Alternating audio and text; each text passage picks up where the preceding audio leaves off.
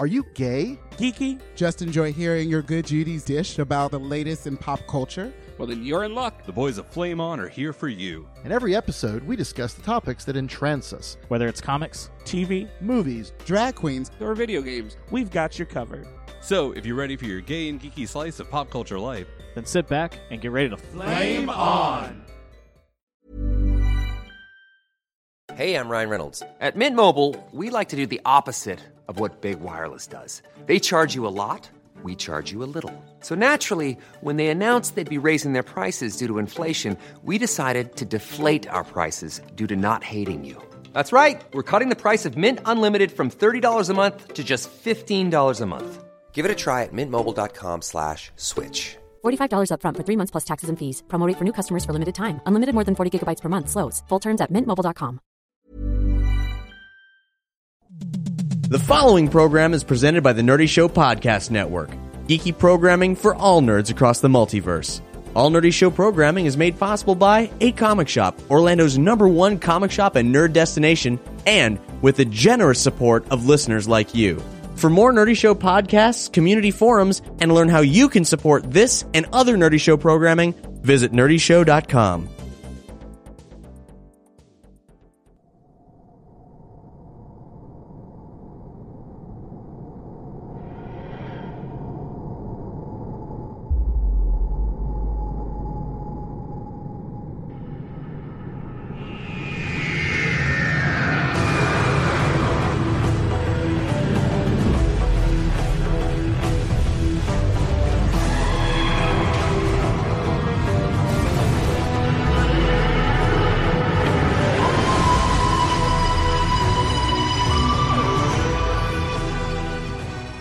Welcome to Flame On. I am Brian the Bear. I am here with my cohorts, Pat the Bearskin Rug. What's going on? And, of course, his bitchiness, Miss Oral. Hi, everybody. We are all here, and by all of us, I mean the three of us, to talk about one of the topics that we hold very dear in Flame On, so much so that Eric yells at me every time it comes up in a normal episode. We don't really talk about anal douching and bleaching on normal episodes. I read an article about that today. So peculiar. It was fascinating. Anal bleaching was is so interesting. peculiar. We'll talk about that on another episode. Actually, a good idea for a future topic. So, Doctor Who, Oral, myself, and Pat are all big Whovians, hooligans, whatever your favorite Doctor Whom. Doctor Whom. It's so proper in that. We're all big fans. I think we are the three big fans of the Flame On family. And we have not had a Doctor Who microsode since I'm going to say it right, Capaldi announcement. Mm-hmm. We did a little reaction thing right after that.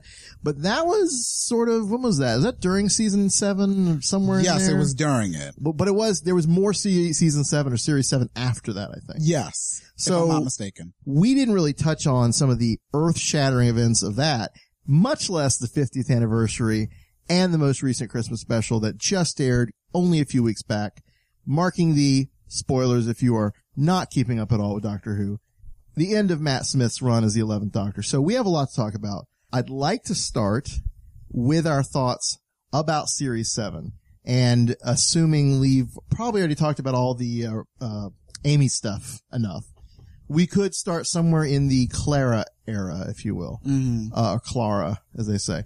I specifically was very concerned about her as a character. Like, I didn't know if I would love her as much as I really loved Amy. Mm-hmm. So I feel like now, having seen her for basically half a season and then the specials, almost a full season of like a normal character would get, I really do like her. I mean, she's got a great personality, great chemistry with Matt Smith, and other, random characters that appear.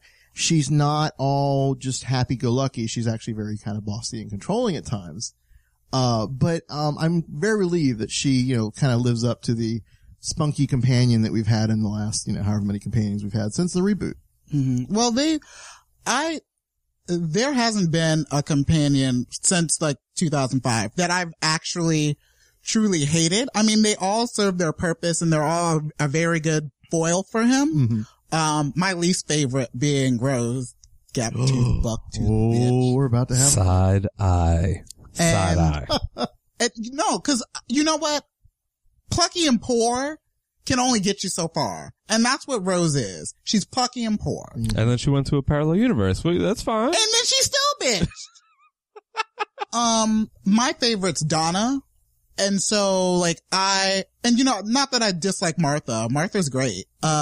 She was so just like the poor. She was the rebound girl. Yeah. Yes. And it was so sad. Yeah. And like, they've done a lot to work on a character, but to not derail.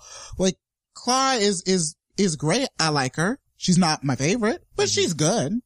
I'm curious what her arc is, because every companion that they've had definitely has an arc as a character. Whether the arc went the way you liked or wanted it to is different. Because I would dare say that, not Martha, but, Donna, her arc was kind of weird and sort of sad at the end. No, it's super sad. Martha, I felt very empowered by her choosing to leave. So I felt like her arc was actually really good. Rose, of course, great arc because she had all this heartbreak and all that was good. Amy and Rory had an interesting kind of development as characters with the Doctor. So that, I felt satisfied by that. But I guess with Clara, what I'm interested to see is what do they do with her now? And we're going to get here in a second to the kind of reveal of why she is the Impossible Girl, why she showed up in the Dalek Asylum, and the Snowman episode, which was last year's Christmas special. Yes. But before we get to that, I'm curious now that we know what her deal is, where's she going to go? What's she going to do? How, other than being, again, Matt Smith's kind of, he's left, being the kind of continuity companion, kind of like Rose was between Eccleston and Tennant. What's her arc going to be with the Doctor? And what's her arc going to be as a character? Is she going to, she's kind of developing as like a teacher, as a person, like, what are they going to do? That's kind of what I'm wondering now. Cause I feel like they kind of piqued her secret, her reveal, Which I'm happy about, cause there's no reason to drag it out. Okay. But we'll see. Maybe she has a new story arc. Maybe she's more than just the girl who split herself over 1 billion years. Clara is my favorite since Rose. Side-eye or not, from Oral. The thing that I like about Clara versus the other companions, Rose and Clara, I think, were the two that their companionship was almost independent of the Doctor. Okay. You had Martha, who, as the smitten one, and her whole existence in the show until she got the backbone and, the brass ovaries to just be like, you know what? I'm out. This isn't for me.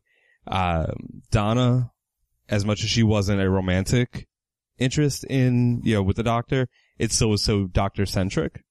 And then Amy and Rory had each other, but it was still so much Amy focused around the Doctor.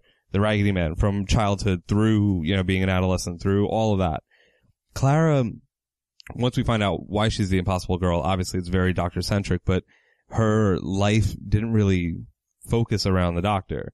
It was very, she's developing outside of that, having the teaching job and having all these other things. It just kind of seems like she's able to live a life that isn't just about the Doctor. Right. Yeah. So, and I like that. And because she's going to have to bridge the gap between Smith's run and Capaldi coming in as the new Doctor, it's nice to see that there is that bit of her being herself and just being, being somebody outside of just the Doctor's companion. Well, in fact, the very way she starts traveling with him is very different from the way most companions go with the Doctor.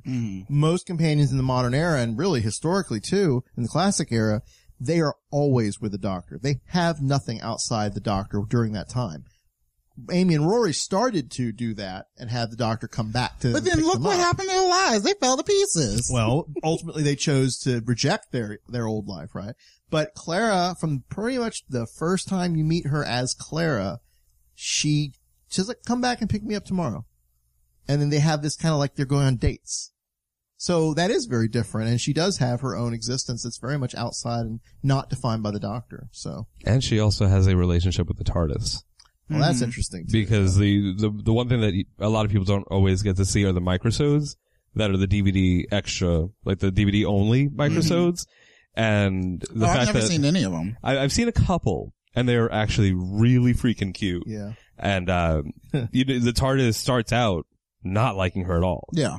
And then eventually the TARDIS becomes kind of fond of Clara. It's kind of cute to see. So she's one of the only ones that actually really has any kind of relationship with the TARDIS. As odd as it is to say, but. Yeah. Billie Piper had a relationship with it. She ripped that sucker to bits. Which was kind of mimicked in a more recent episode. Yes. So let's, real quick, we won't touch on each episode, but let's maybe pick our favorites of the second half of Series 7 with Clara. I'll fuck that up and I'll fuck up saying Capaldi. I'll say Capaldi, not Capaldi. That's just me. That's my regional dialect. Can I say my favorite is when Clara turned into Tanuki Mario with the ears and the tail when she touched the leaf? Oh yeah. No? No. Damn. So what of the three, it was like 7 or 8. What's your favorite? I don't know who wants to start. I can still want to think about this a bit. It was tough. I don't think the entire half of her season was extremely strong. The Nightmare in Silver was an okay episode. Gaiman came back to write that one, and his previous episodes were, I think, a lot stronger. It was nice to bring the Cybermen back in, but his previous episodes were a lot better. I want to say, I think Hyde was one of my favorite with her. Which one is that? Is that the one in the house? It's a love story. Yes. Yes. It's the one where they interdimensionally jump, and they think that there's a monster there, but the one gets trapped in this dimension, and they're back and forth. I think it was such a, first off, I love the promo art. I think that was the best promo art of the entire, with the her entire run. Yes. And they're each lit on the other half of the face. Great promotional art. But I just think it was a very interesting story for the new Who. Like, you don't really get these stories where you're like, oh my god, it's a monster story, it's scary, it's all this. And then it really just turns out that, they were sad and they wanted to get back to each other. Like, I think it was an overall heartwarming story for the new Who. Set in a kind of 70s era, and that's one of the things they did this season twice. They picked a very not traditionally explored era in Doctor Who culture, in any time travel stuff. 70s in that one, and 80s in the Cold War episode. Oh yeah, I remember the Cold War episode. Which I have to say, and it has a little bit to do with the fact that I have a little bit of a thing going with submarines and all that stuff, but I did really like the Cold War episode, and also because it had one of the characters, one of the actors from Game of Thrones in it, which is a name I can never remember, but he's the guy with the thumbs and the pouch. So The Onion Knight. The Onion Knight, thank you. Brace yourselves, the Cold War is coming. I've just recently gotten Pat to watch the first episode of the Game of Thrones stuff, so. But no, he is just a phenomenal actor. Anytime he shows up, I'm very excited. Plus, I do like when they go to the classic well of character, of villains or creatures or whatever, and that they brought the Ice Warriors back in a way that I thought worked very well and actually sets them up to potentially show up again in the future, which is awesome. I really like that. Plus, any kind of confined space, kind of, what do they call that? A closed room, or there's like a type of trope that they're doing there. And I definitely like that. Also, how can I forget, David Warner, from many, many, many things with the old scientist. And he was hilarious, and his reaction, like with Clara and all that, was awesome. So, but I did like the game in episode 2, but I agree it wasn't as strong as The Doctor's Wife, which is still one of my favorites. But, Oral, what do you think? I can't remember the title of it, but you probably will. Okay. It's the one where they're in, like, the Victorian setting, and it's like the people get preserved in the houses. Sweetville. Yeah. I really like that because it's uber creepy in the way only sometimes Doctor Who can provide. Cause it's like, yes, it's building tension. Yes, something's dubious. You have the mother-daughter, like, almost incestuous, like, interdependent on each other, super creepy. Codependent, yeah. It reminded me of Grey Gardens. And plus seeing, like, that secret symbiote, Mr. Sweet, and like Clara having to do this, like, be by herself and try to figure it out, and then she gets preserved. It's really cool, and it built on that, like, Hyde for me, which is, it's really scary, because when Doctor Who does creepy and scary, it does it really well. Sure. It's the Crimson Horror of the episode. Thank you, you're right. And the coolest thing about that was Jenny, Strax, and Vastra. Yeah. And I was going to say, I have thoroughly enjoyed Jenny, Vastra, and Strax. Strax is kind of comic relief most of the time, but definitely the lesbian lizard Sherlock Holmes equivalent with her wife. That's an awesome duo. And I really hope because this season was very heavy with their involvement. I mean, they were in the Snowmen, they were in the Crimson Horror, and they were in the finale we'll talk about. But I wonder if they'll come back and be a part of the Capaldi era as well, because they're just great characters. So. I wonder, I would love to see it actually spin off. Maybe not into like a full 13 episode show. A web series or something. Either a web series or like the way that, some of the other BBC stuff goes, Right. like Sherlock, 3 episodes a season. They're each longer episodes. You know, you get the amount of time basically of like a 13 episode half-hour show, but you get it kind of in chunks and like a little bit more of that Sherlock, like more of a Sherlock Who kind of thing. Yeah. Mix it and then you get, you know, the 3 of them. I have to also say in the Snowmen, one of my favorite little musical moments. Actually, I'll say my favorite and my least favorite real quick. My favorite is when they actually use the music from Sherlock, or they reference that when he shows up to confront the Great Intelligence as like a fake Sherlock looking guy. They use that harpsichord thing that they do in the Sherlock series. My least favorite moment of the music has to be in that the Bells of St. John, the one where they introduce Clara as Clara. There's this ridiculous thing where they're riding their moped. And it sounds like the guy, whoever's singing is saying Obama, Obama, like repeatedly. And it's just jarring, because otherwise I love that episode. And that one little moment was enough to just make me go, oh, what are you doing? Thanks, Obama. Yeah, thanks, Obama. So, let's, talk about the finale, because I think we've kind of touched around most of the episodes there. And this was called The Name of the Doctor, which will become important here as we talk about the titles of the things that follow this. The Name of the Doctor, of course, starts out with this kind of ridiculous conceit that they've not used before, but is not unheard of in like science fiction, which is time travel is possible with telepathy or with, kind of like, you know, being in a not coma, but like a trance state. You know, you can astral project into the different time eras. And so the gimmick here is that was the plot device for Wolverine and the X-Men. Oh yes, we've been watching that actually. I love that show. There's moments where it's awesome, but we don't want to go down that rabbit hole. So, you have Madame Vastra and Jenny who initiate the call they call it. And that's where the Moffat writing kind of plays with like sort of telephone conference call, like terminology, which is hilarious. They bring in Strax, they bring in, Clara, and surprise, they bring in River Song, Professor River Song, which we then find out that is pretty much her digital self, like her saved backup in the library thing. How did you get here? Disgracefully. Oh, that was beautiful. So this, of course, is how they're going to share this little piece of plot information, which is the Doctor's greatest secret has been discovered. And the whole season of the season 7, especially in the second half, is like the Doctor has a secret. His name is hidden or whatever. He's mysterious. All this stuff they've been kind of building up. And you find out very quickly that the Great Intelligence has come back. And you knew he had come back from the Snowmen and the Bells of St. John. And he is threatening to expose the secret or force the Doctor to basically expose the secret. So all of them except Clara and River, I guess, the other 3 get kidnapped, taken to this place that we've been find out is Trenzalore. And if you're a, you know, rabid Doctor Who fan, at least with the Matt Smith stuff, you know Trenzalore is very important because this is the planet where he is supposedly going to die or fall or something's going to happen that's very bad.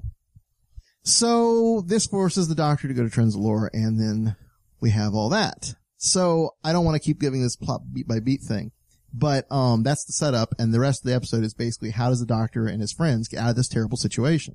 Overall, did we like this as kind of a season finale, and did we enjoy just this one episode as much as what came before? I don't know. I have mixed feelings, so that's why I'm asking.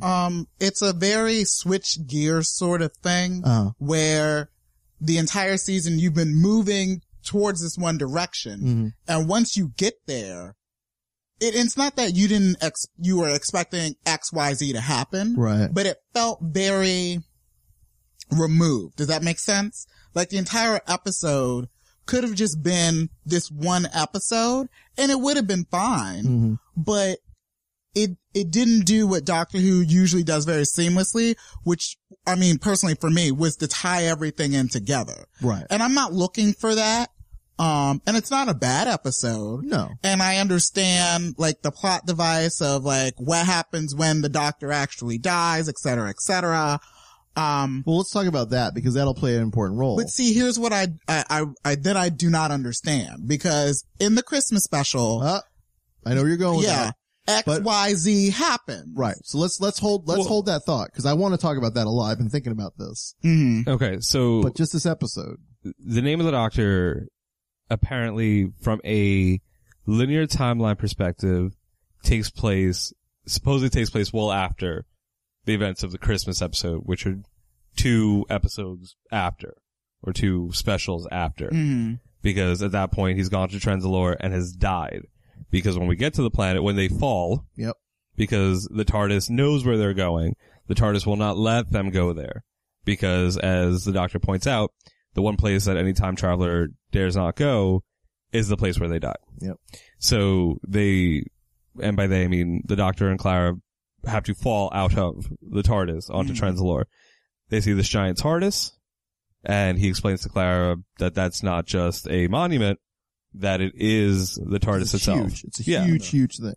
That once when the TARDIS dies, basically all of the bigger on the inside leaks out, and it becomes huge to compensate. Which is a cool idea. And it sets for a beautiful, striking visual where you have all these graves. It's like a battle graveyard, they say. And you have this huge monument. It looks like a monument to Doctor Who, but basically it's his tomb.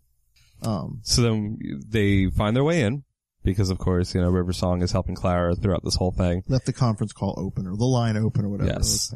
She kept it open to make sure that, she'd be able to help out if needed.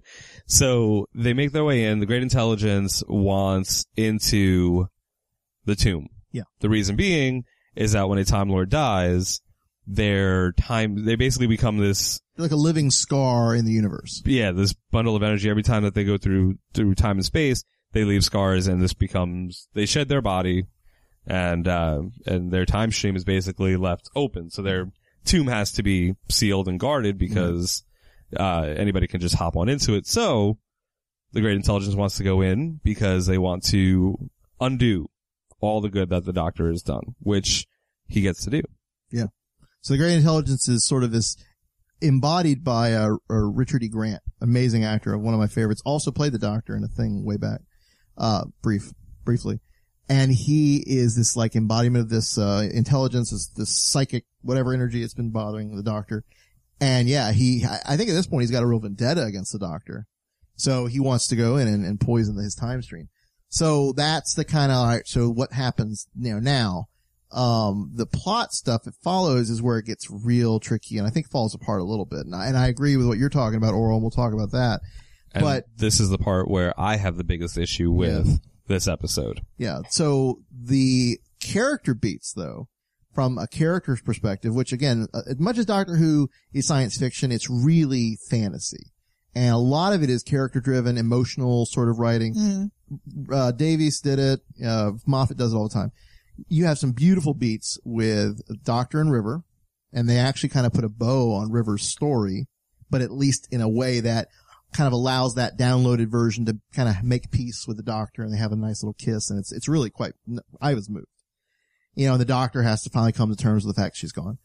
You have some nice moments with, Jenny and, Madame Vastra, because, Jenny basically gets killed, but brought back to life. And so there's all that going on.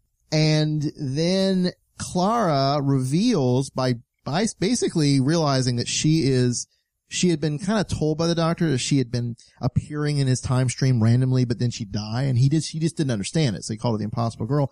Well, it turns out that this is the moment when she steps into the time stream to try to save the Doctor and undo all the stuff that the Great Intelligence is doing.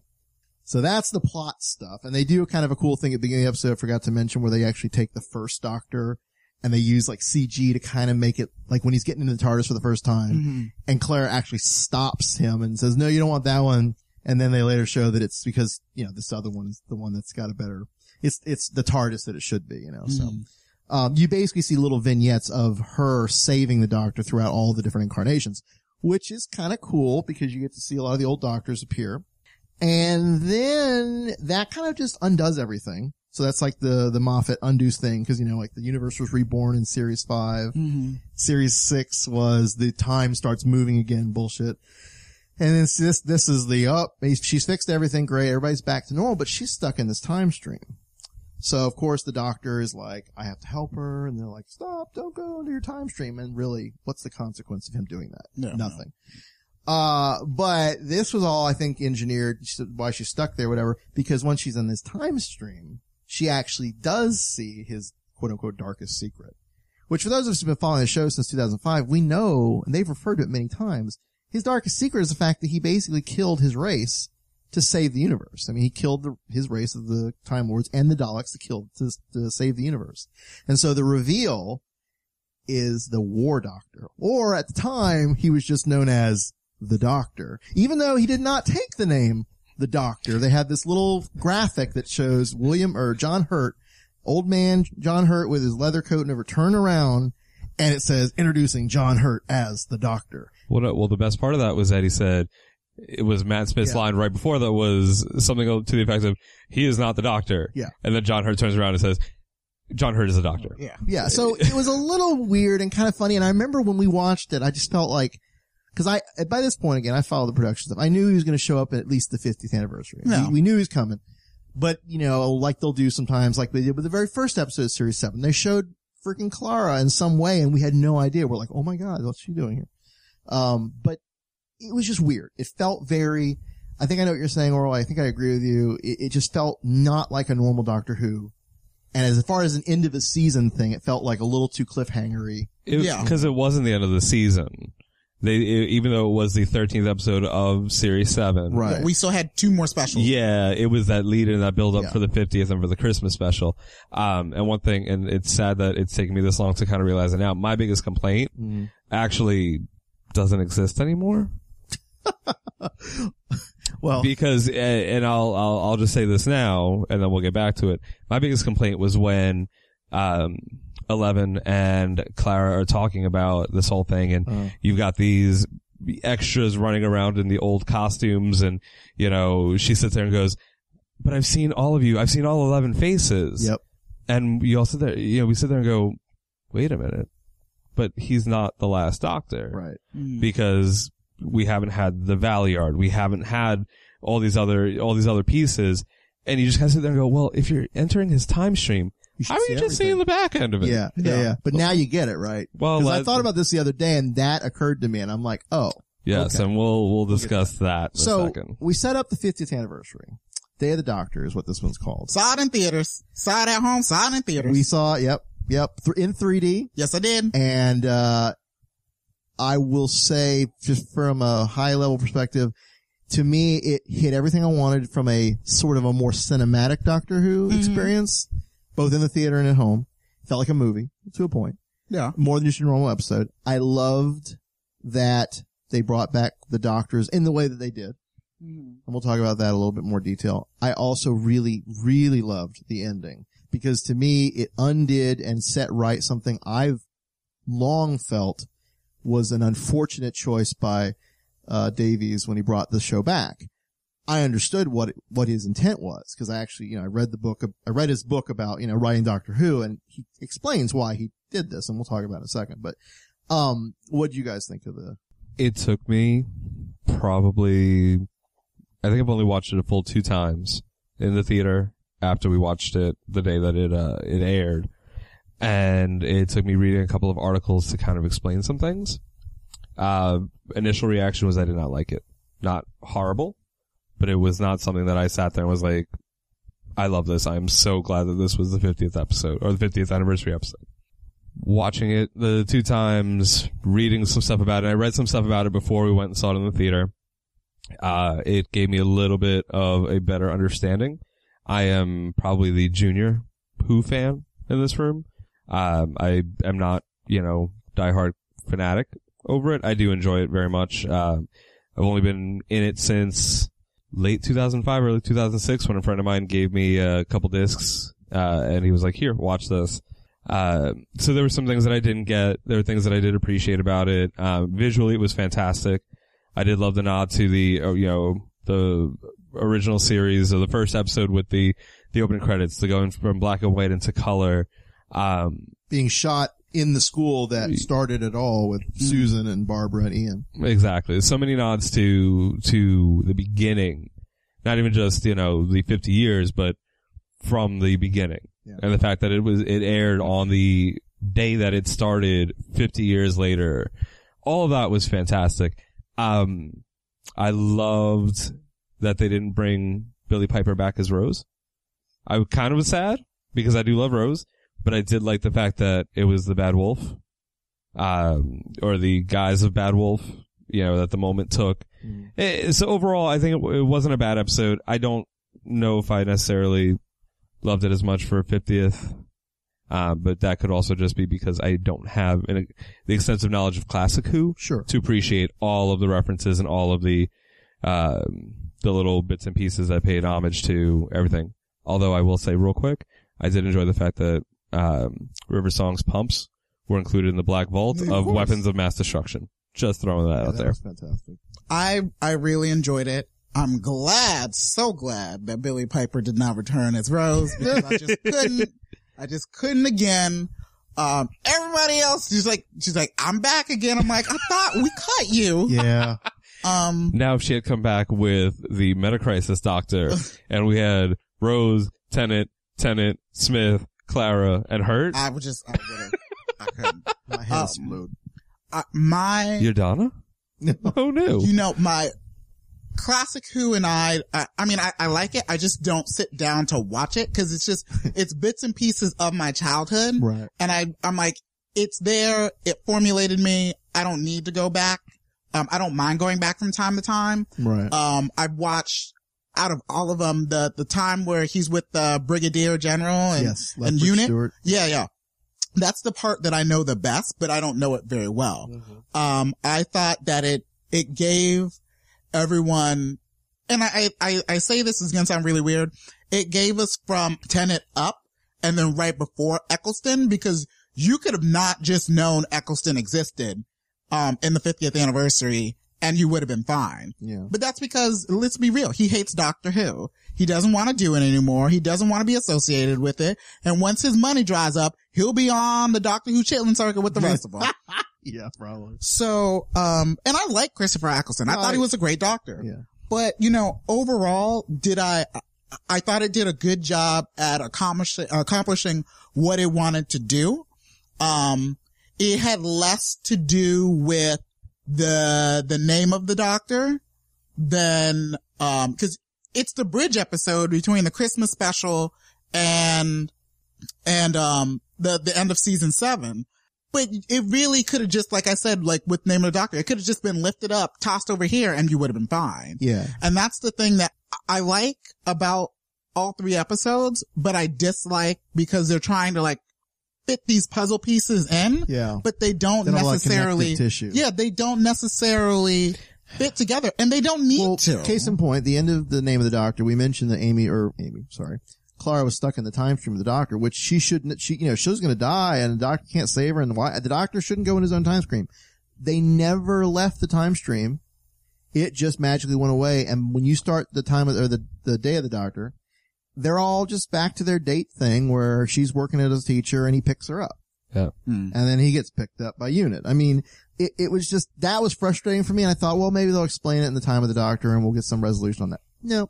So you gotta just kind of go, all right, well, whatever, that happens. Had they found some way to get her out of the time stream and ended it without adding Hurt at the end of 7, I think it would have been a better closure to the season. Mm-hmm. Have your Day of the Doctor as your 50th, as your standalone, doesn't really revolve around anything else, but in a sense, retcons what happened between the movie and Eccleston's reboot. Mm.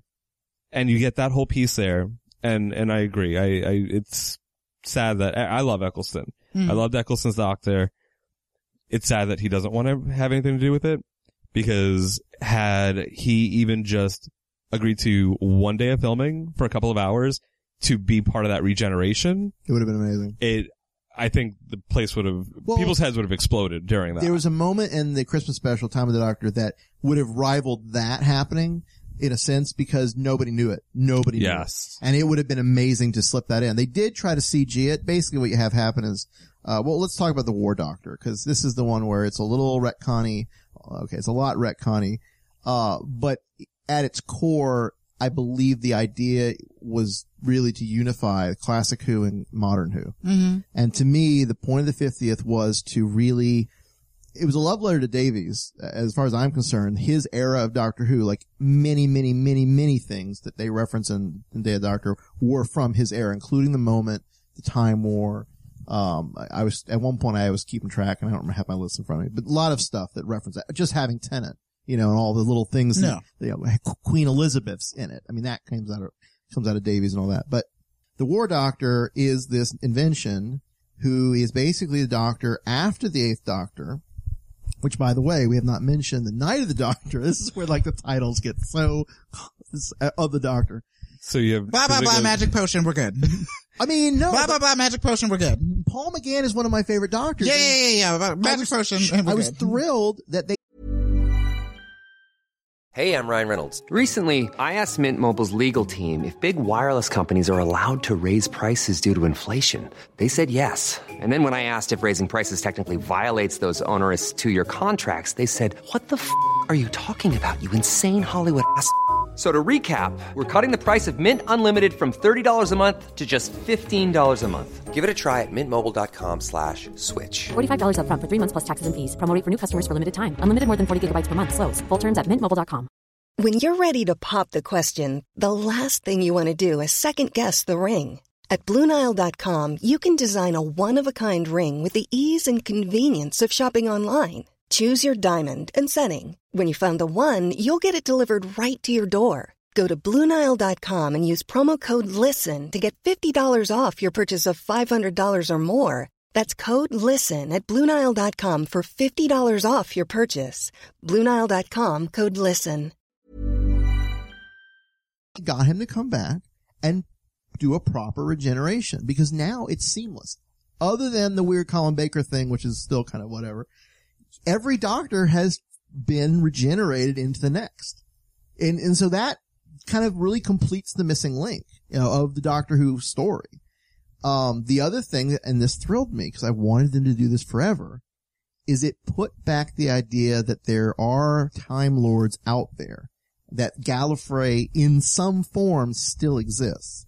And to me, you didn't want to abuse that. You didn't want to use it all the time. But in the classic era, that was always cool. Every couple years, there'd be a Time Lord thing happen, and you'd get all excited because it's like another little bit of the puzzle that is the Doctor.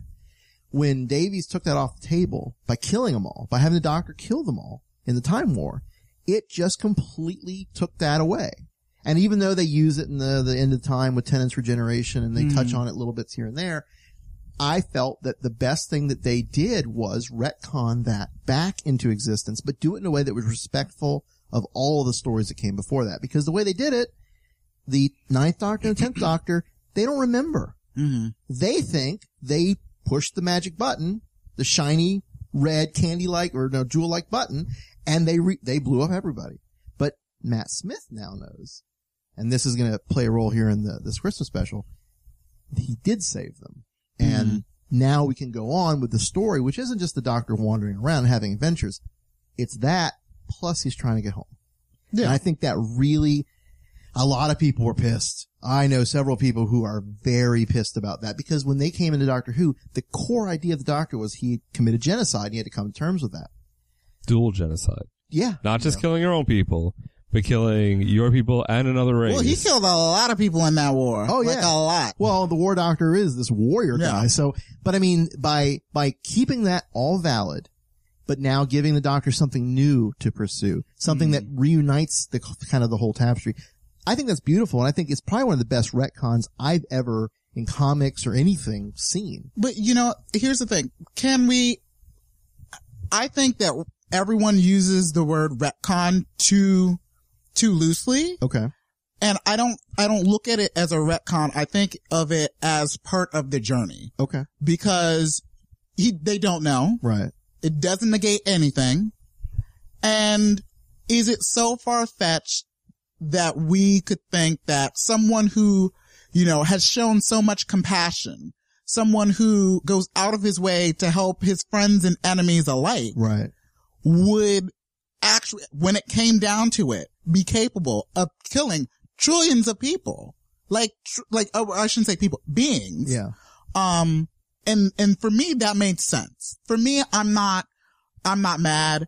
I think people who fly off the handle don't really take both sides into account, because you can not like something, but still realize it's very good. Yeah. It's just like with a comic book. I may not like a single issue of something or that series. Doesn't mean it's not good. It just means I'm not a fan of it. But I know what you're getting at with taking away, Gallifrey. And so anytime, like for me, who never really got to see old classic Who and Gallifrey, every little bit of it was that much precious. Absolutely. And I think it was a smart idea to take Gallifrey off the table. It simplified and it made it more efficient. I totally, and it gave like a darker element. Again, I understand why he did it. I never liked it. And so like what you're saying, I was okay with it. But now that Moffat, in a very masterful way, has honored that, but yet moved the story forward, I think that was just really smart and really well crafted. And now I'm super excited for the return of the Time Lords when they don't usher in the end of all existence. Yeah, exactly. So. Because I really like their robes. Their robes are fabulous. They know how to fucking dress. Yeah. Not the peasant robes, but the council robes. Well, yeah, no. Will we ever find out who those two women were in the background, hiding their faces like weeping angels? Don't even get me started on that. Please just don't even. No. It should have been Romana, and it was not. Anyway. Well, and the other thing real quick, because it did tie into, the 50th, and it's, I know, something that Brian is a huge fan of. It made the audio adventures of the 8th Doctor canon. Yes. Because in the Night of the Doctor, when McGann's 8th Doctor is trying to save, I cannot remember her name to save my life right now. When he pops into the ship and he's trying to save her, and he rifles off these names of these companions. Well, it's right as he's regenerating. Oh, it says he's regenerating. Yes. Like okay, I'm sorry. Forgiveness or, whatever.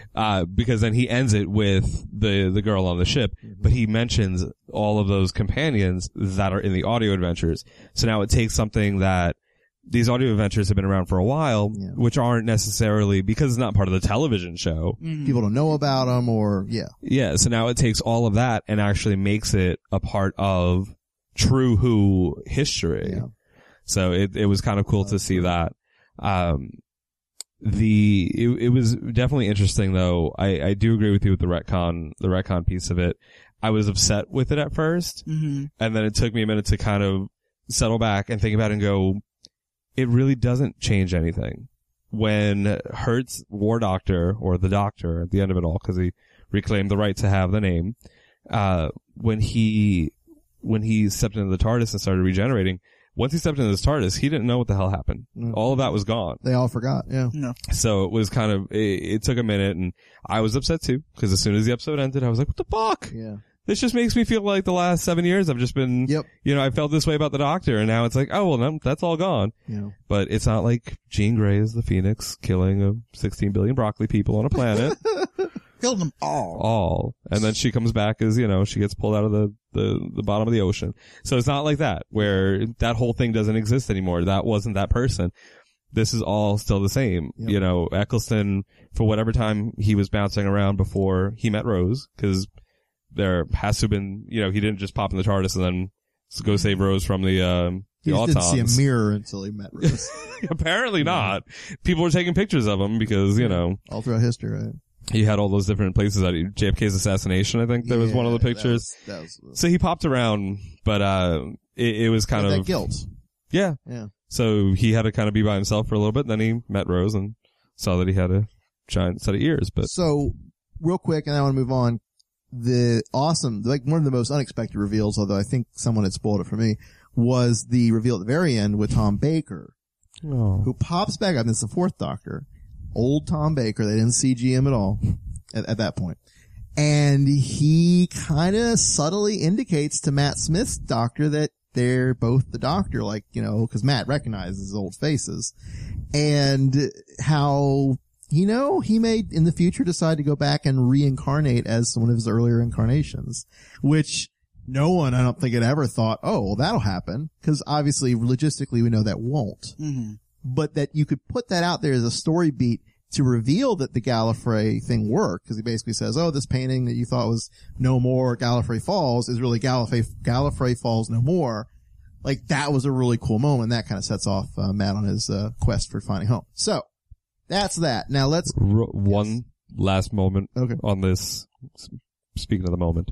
Actually not speaking of the moment. So, I'm sure when you saw it in theaters, oral, the entire room. Now, mind you, here in the U.S., this showed, or in our area at least, showed after it had been on TV. So, as Who fans, because you know that you can't go 5 minutes into the episode without it being spoiled online. Oh, no. I as soon as I could. Yes. I watched it because I'd be damned. Exactly. So we all had already seen this. However, when we were in the theater, there was still this crazy eruption. It wasn't even so much, not as much for the Baker piece at the end, but as the doctors are all circling, getting set, and you've got everybody from Hartnell all the way through, and then next thing you know, Capaldi's eyes. Yep. So it was just like crazy pop of, awesomeness for that. So it was a nice little touch. Very unexpected, just like the other stuff.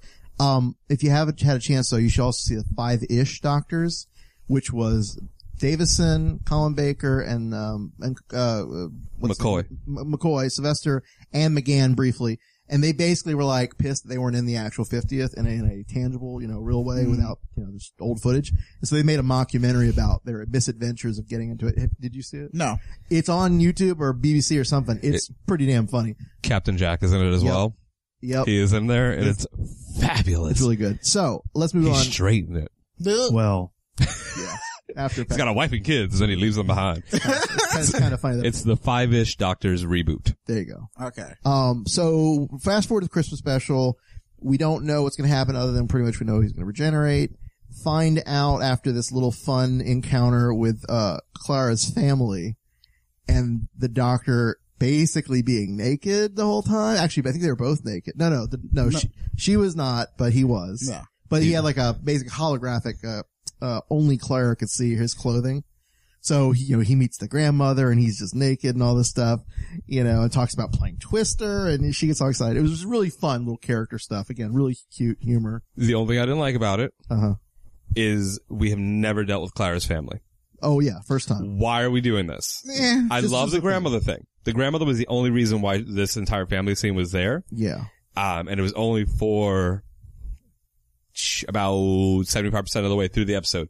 That's why she was there in the beginning. Well, no, remember, we kind of got a glimpse, like, this leaf, blah, blah, blah. We saw her parents get together. Yeah. That's about it. The parents got together, the mom died, the dad's still around. I think they recast the dad. Didn't look like the same guy. Man, doesn't matter. Nobody cared because nobody's seen them. Well, right. So that's the like, only family we saw were the kids that she nannied for, and that was in like 2 episodes. They just needed to ground her a little more. And to have Christmassy stuff, like, she can't cook a turkey, so they take the turkey into the TARDIS, and they put it in the eye of the TARDIS or whatever, and they kind of have it cook, which is hilarious. Which if your dad's sending you step-by-step instructions of how to cook a turkey, how do you not know how to cook a turkey? I know, really. Jeez. The deal is, it sets us up for the meet, which is basically the Doctor gets kind of suckered into, kind of because he's just too curious, this planet that seems to have this weird signal that is emanating throughout the universe, and all these races are coming to see what it is because they're afraid of it. And we have a return of this idea that there is this future church that kind of like polices and does a bunch of kind of very important stuff, but they're like kind of militant, whatever. And they're protecting this planet from all these other races, including Daleks and Cybermen and yada yada. They were the first to reach the planet. Yeah. And they were able to lock it down. Yeah. To not allow anybody to get into the planet because they were, well, first off, nobody wanted to be the first one in. Right. Because they were all fearful. But you have every single race represented, and you get this giant visual of outer space. And what I really love, because this starts the story. Basically, the Doctor going down to this planet, and he's got this hilarious little, sort of hilarious, Cyberman head that he's got as like a pet. Handle. Adorable. I love the name. I thought that was really cute. Someone reminded me of him today, and I got really sad. Aww. Yeah, he's like the puppy who eventually kicks it, and the Doctor's sad. But basically, this is Trenzalore. And we don't recognize this Trenzalore, neither does he, because the handles guy thinks it's Gallifrey because he's asking for the source of this mysterious signal, and it's Gallifrey. It doesn't make sense. It doesn't look like Gallifrey. And it's like way, way back before we had seen Trenzalore before, when it's this tiny little Earth colony that has this like town called Christmas. Before we get there, before we even get down onto the planet, he has to go to church. Oh, the church part's great too. Well, because and I guess it's important. I guess. What's her name? Tasha Lim. So that's the whole point of the naked piece at the beginning is that you have to be naked to go to church. Which is awesome. They can put the hologram clothes on, but they have to be naked to go to church. So Tasha takes the doctor and has to talk to him. Oh, you can talk in front of Clara. Well, maybe not everything. All right, Clara, you just go and wait here. We'll be right back. Lovers. And we then get confronted with the silence again. Yep. And she is standing out there and the silence comes at her and it just starts going, confess, confess. And then she runs away and she's like, what? Oh. And then she sees it again. It's coming at her. And then she runs into the room and they're like, are you okay? And she's like, oh yeah, what's going on? Yeah. Clara basically in this episode got like a tour of all the bad guys, it seemed like. She got the silence doing that. She got the weeping angels grabbing her ankle. Because when they pop into the planet, because Tasha sends them, she allows them in with no technology because she can't have a war break out with, with all that. So, he can't bring the TARDIS key. He can't call for the TARDIS once they get down there to do all that. And they get onto the planet, snow covered, and Clara's ankle is gripped by something. And then they realize, oh shit. They're all hanging out, waiting, looking at each other, doing something. I don't know, but yeah, so and so before we tell you what happened there, Matt Smith Matt Smith got cast in a role where he had to shave his head. And this is a movie coming out, I guess, in the near future. In an American movie. And we always like, oh my God, he's going to film the Christmas special with a shaved head. How's that going to work? And they're going to do a wig. Yeah, it's a wig. But I did love the fact that they worked that into the story beat where basically the doctor had shaved his head mainly because he anticipated this. He was bored. Oh, that's right. He was bored. He was bored. Right. He was bored. So it just worked out. And he had the little remote key in his wig. So that was a cute way to acknowledge the real world, thing. Well, no, the best real world acknowledgement was when Clara looked at him and said, well, what happened to your eyebrows? Oh, there, yeah. Oh. And he said, well, they're just delicate. Which I never even noticed. I thought like, oh, the doctor's got small eyebrows. He's got no eyebrows, basically. So anyway, I don't want to go too plot heavy, but the next part's going to get a little crazy. Oral, what do you think of this so far? Are you liking it? Did you think it was too much? I really liked it. It gave us what we all wanted, which was Matt Smith having a really long doctor's run. Oh my God. The longest. Yeah. Like longer than all previous doctors. He got everything he really wanted. He got someplace to call home. He had friends around him who thought of him as family, and then became like a father figure to everyone. Then he became their like doddering old grandfather. And he had a place in the community, not just for a day, but for like, what? Hundreds of years. I think if you added up, well, no, I was thinking about this earlier. The 11th Doctor was alive for over 1,000 years. Yeah. In different whatevers. But so what we're talking about, because I feel like this deserves a little explanation. They know. They know. If they don't know, they're not listening to this episode. He's stuck. He can't leave because he is maintaining this truce of the silence. And I'm only making this explicit because it ties in the whole, what's the oldest question in the universe? Doctor Who. Well, because before we get to the truce, there is a crack in the wall. Yeah. Oh, yep. Then they tie in the hotel. Which is the crack in the wall from Amy's room. Yep. Same exact crack. What it comes to find out, and Handles decides to finally get it correct, is that it's Gallifrey being emanated from the crack, and that the crack is to another dimension where the Time Lords are. Where when they sealed Gallifrey into a pocket dimension, it was there, and the Time Lords are asking Doctor Who to verify who he is. Yes, because if they know that the Doctor is there, the real Doctor, the Gallifreyan Doctor, then they will come through the wall. Yeah. They will come through the crack into this dimension. Yeah. If they do that, and this is what the church knows, if they do, they're going to turn Earth, or turn Trenzalore, I'm sorry, into Gallifrey. And they don't want that. Well, no. It's going to start the Time War again. Well, but they need a base. Yeah, Trenzalore becomes the new Gallifrey. It starts the Time War over again. Millions die. See, I didn't think of it that die. way. I just thought they come back through the rift, and because the Daleks are there, the Cybermen, they just start to fight. What do you think the planet's going to become? Do you think the Gallifrey as a planet is just going to pop into, just pop right next door? They didn't really address that, but I didn't feel like it was the same thing that happened in the End of Time. Yeah, where I don't think we're going to swap places or, Well, I'm not, but I mean, it's a good point. I'm not saying that they're going to it's not like a Terrigen bomb and, we're turning it into the Inhuman planet. Terrigen bomb. I'm trying to stay current with my pop culture references, all right? That's okay, and humanity hasn't really started yet. I'm not saying that they would remake the planet into Gallifrey. Yeah. But it's going to become their base. If they're going to come out onto this planet, they're not going to be like, oh, where's the spaceship? Can I get a ride to a new planet here? We're just going to go through single file, one by one. This isn't Yana.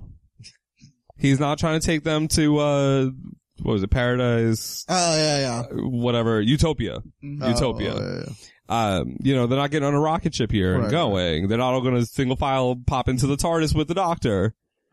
But the Doctor knows this. And they all know this, which is why silence must fall. The church is blocking everybody from going in because they do not want the Time Lords to come back. So the church changes the Church of the Silence, which then explains why the Silence, when we first meet them, are trying to basically kill the Doctor because they don't want this whole situation to even happen. Mm. So they've traveled back and are preventing this.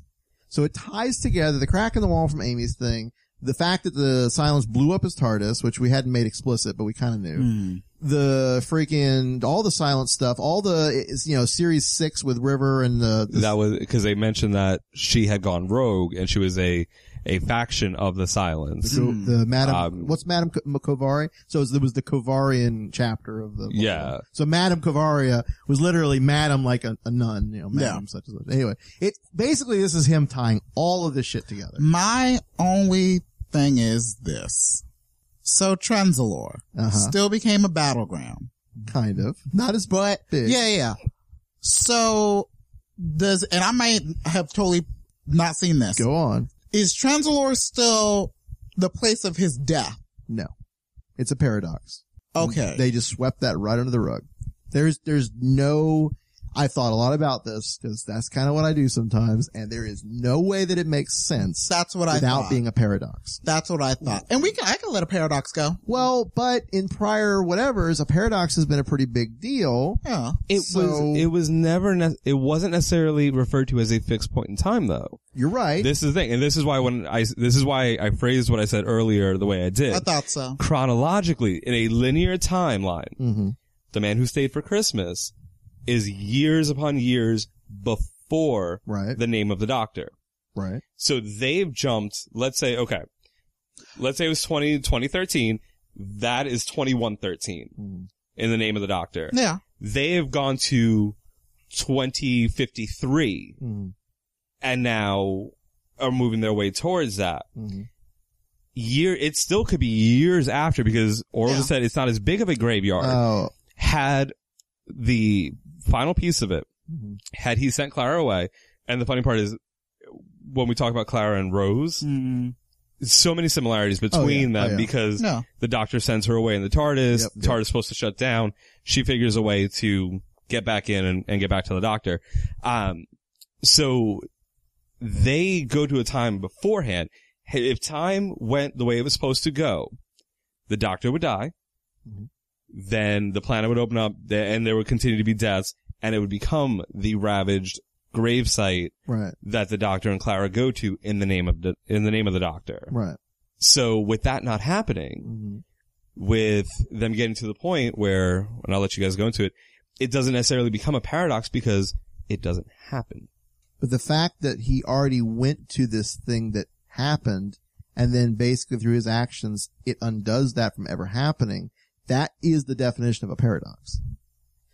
And again, I'm okay with it. And the fixed point in time thing is a good point. I hadn't thought about that. And they also refer to the fact that the Time Lords used to meddle in this shit all the time. Well, yeah. And I mean, we saw like Father's Day. Rose saves her dad. Yes. The giant pterodactyls come flying out of rifts in the sky. and then they have to go back, and it keeps on happening until she undoes it. Right. So there are bits and pieces like that, but at the same point, it was nobody mentioned a paradox. No. Until you mentioned a paradox. It's not a paradox in Doctor Who. The writer's not gonna, Moffat's not gonna beat you over the head with the fact that this doesn't make sense. But he did. The Angels take Manhattan. Well. That's one of the things. Rory's death, like that whole thing, it's a paradox. And they go over it, and they beat you over the head with it. So this is the part of Doctor Who where you can't take it as like hard science fiction because it does not hold together and it does not make sense. But emotionally, the Doctor aging and he ages, the way he gets his new regeneration cycle, because they address that because that's been kind of this whole thing. Oh, what's going to happen? He runs out of lives. He gets a whole new set of lives. He's got his 13 new lives going. He takes out the whole freaking, Dalek fleet with his regeneration energy, which was kind of cool and awesome. And yet still has like a little personal kind of regeneration moment, which I thought was so much better than Tennant's because he had dignity? Yes. He didn't cry like a little bitch. And I love David Tennant, but I always hated that was his regeneration, like that, the way he did it. I loved his victory lap. I thought that was fine, but he's like, I don't want to go. It's like, I get, it's very real. And the Davies was going through a death in his family. Yeah. So, I mean, there's a reason why it was very personal to him, the way he wrote it, but just the way that Matt Smith went out and the fact they brought Amy back as like the surprise cameo, Good Night Writing Man, like that was perfect. I loved it. I don't have a hard on for Amy like everybody else. I love Amy, but I mean, there was no reason for her to be there. Because, well, there's really no. It was kind of like his life flashing before him. It was him going back to when he started. I understand the fake Caitlin running through as young Amy. Mm-hmm. I can understand that and just kind of make it like one of those things in your life flashing before your eyes. Sure. But having... They're like, just in case you didn't get it. Well, it was fan service. Just in case it was fan service. You don't understand what this little redheaded girl is. Even though he said Amelia, and then Clara asked. It was fan service. But because of that, when he regenerates the Capaldi, which I also love the fact that they didn't do the whole thing again. It was just a quick little whoop. Yeah, he's just gone. There's Capaldi. And he's kind of crazy. He's got a Scottish accent. And the reason he has a Scottish accent, because the last person that the Doctor saw, because just like Tennant picked up Rose's accent, because Rose was the last person, he's got a Scottish accent. Now, the first Doctor to have a Scottish accent. Now, I know this is not as big a thing of the first Doctor who's going to be black, or the first Doctor that's a woman, because both will be awesome. Or the first gay Doctor, for God's sake. I don't care. But the fact that that was kind of a little Eccleston-y. A little bit. The Doctor dances. But no, the fact that the Doctor, that we have a Scottish Doctor, and especially for Capaldi, who, if you've seen his stuff, he is far more entertaining in his natural Scottish accent than he is in anything else. So I was thrilled when that sort of revealed itself, I just enjoyed the little meme picture that I saw recently where it's that scene and it's Clara going, "Why do you sound like you're from Scotland?" And then it's a picture of him looking at her and it says, "Lots of planets have a Scotland." That was really funny too. So basically, end of the time of the Doctor, you got Capaldi going, do you know how to fly this thing? And he's kind of freaking out because they're crashing, which is your classic, oh God, what's happening now? Matt Smith was crashing with his thing as fucking Tennant blew up the damn TARDIS. I mean, I'm excited. I think Capaldi's going to be an amazing Doctor. I'm really looking forward to seeing, and this week they started filming.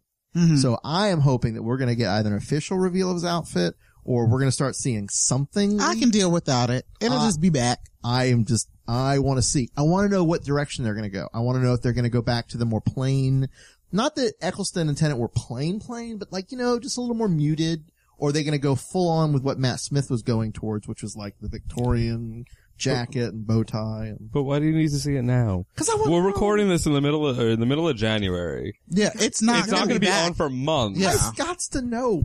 I got to know. Really? No. But remember, Doctor Who is, for me, probably the most, like, I care the most about any genre, anything. It's Doctor Who. See, for me, it's Star Trek.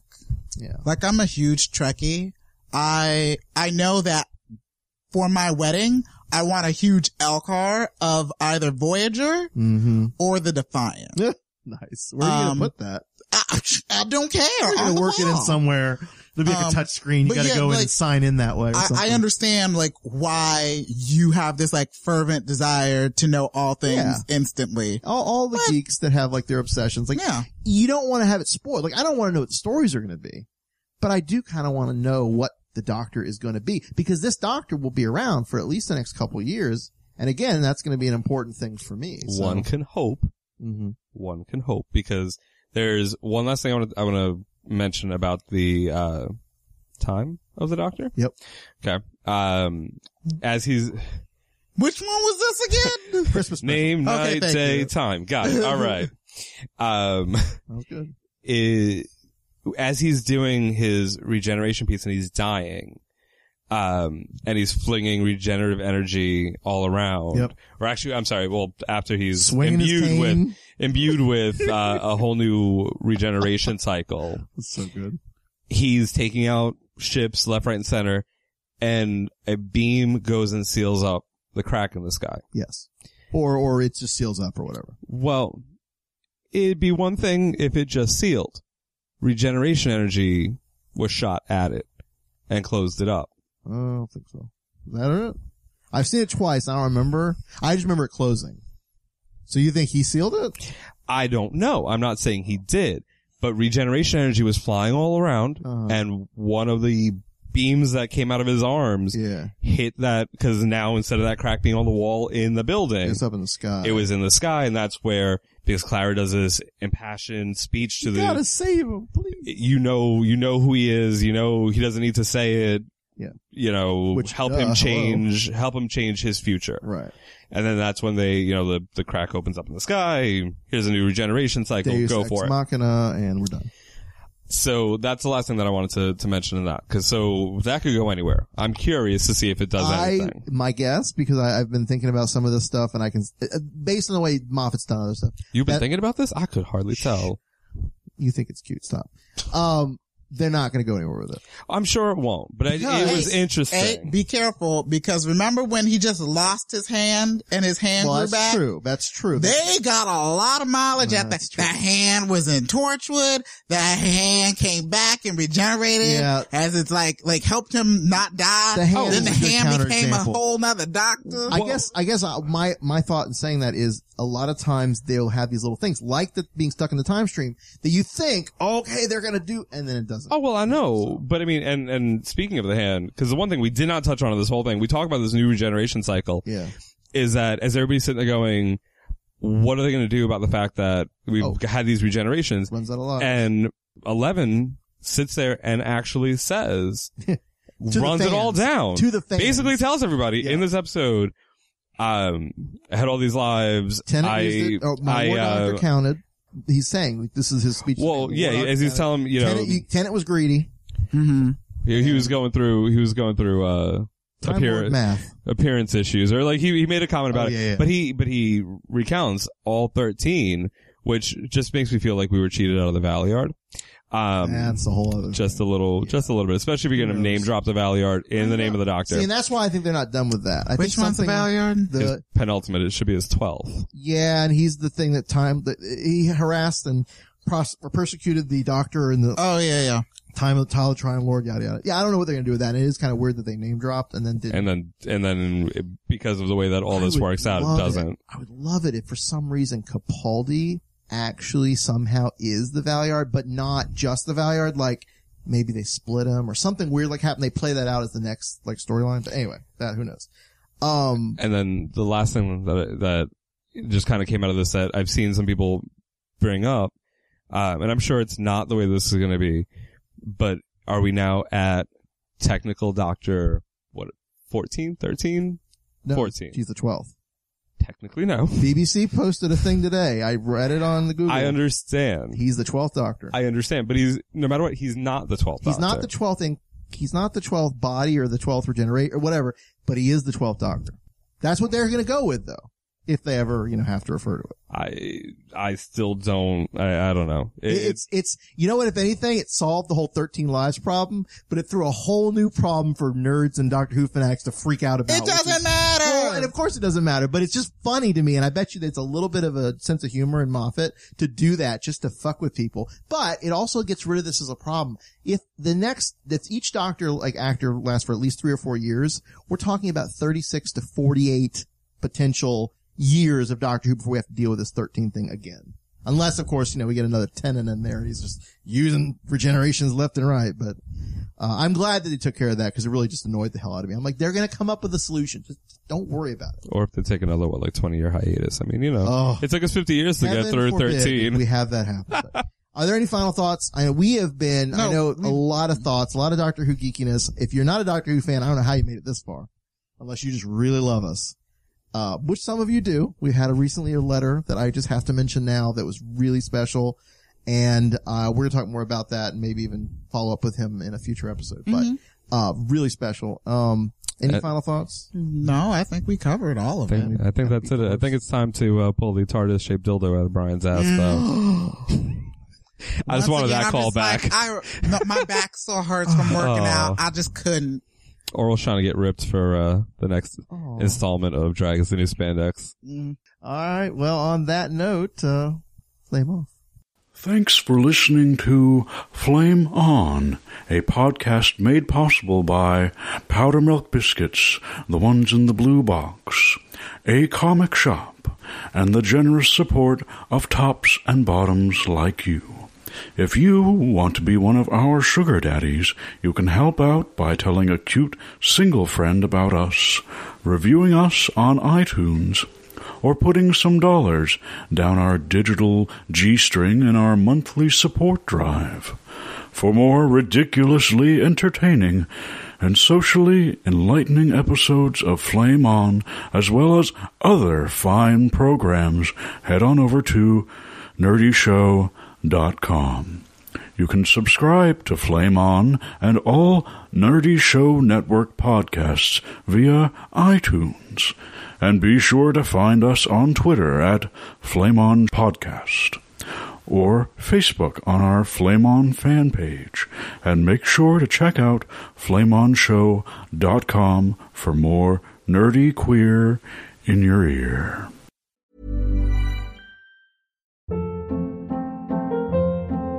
Hold up. What was that? Boring. No flavor. That was as bad as those leftovers you ate all week. Keke Palmer here, and it's time to say hello to something fresh and guilt-free. Hello Fresh. Jazz up dinner with pecan-crusted chicken or garlic butter shrimp scampi. Now that's music to my mouth. Hello Fresh. Let's get this dinner party started. Discover all the delicious possibilities at HelloFresh.com.